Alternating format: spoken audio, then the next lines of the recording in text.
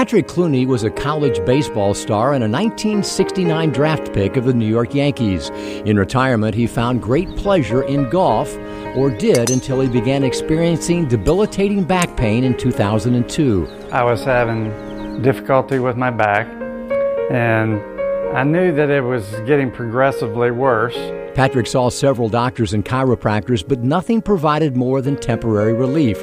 In 2005, it got worse. I got hit in the back by a lady while I was sitting in traffic. It jammed my back, okay? It just jammed it.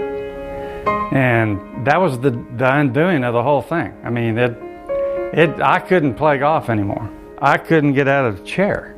And I looked at Linda, my wife, and I said, this is it. I said, I can't take it anymore. I've got to do something about it. Patrick visited several doctors and had one procedure performed with less than satisfactory results. They heard me throughout the entire hospital whenever they hit that nerve. Frustrated by constant pain and a growing inability to move, Cluney scheduled neurosurgery with another doctor when he says fate led him to Dr. Masson. And he said, we believe we can get you back to 85% where you can play golf again. And that was good enough for me. I called the other doctor, canceled, and I went with Dr. Masson. That was the best decision that I ever made, ever. And I know God was involved in this. The surgery, as promised, went quickly, smoothly, and was minimally invasive. My scar is this long, and I had a 4.5 S1 fusion with a titanium block and 6 screws in there.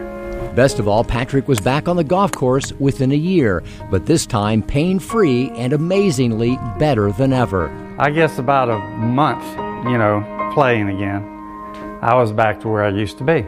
And I shot my first 72. And I came in, I signed the scorecard, I came in and I gave it to the girl up front. Dr. Masson was in surgery.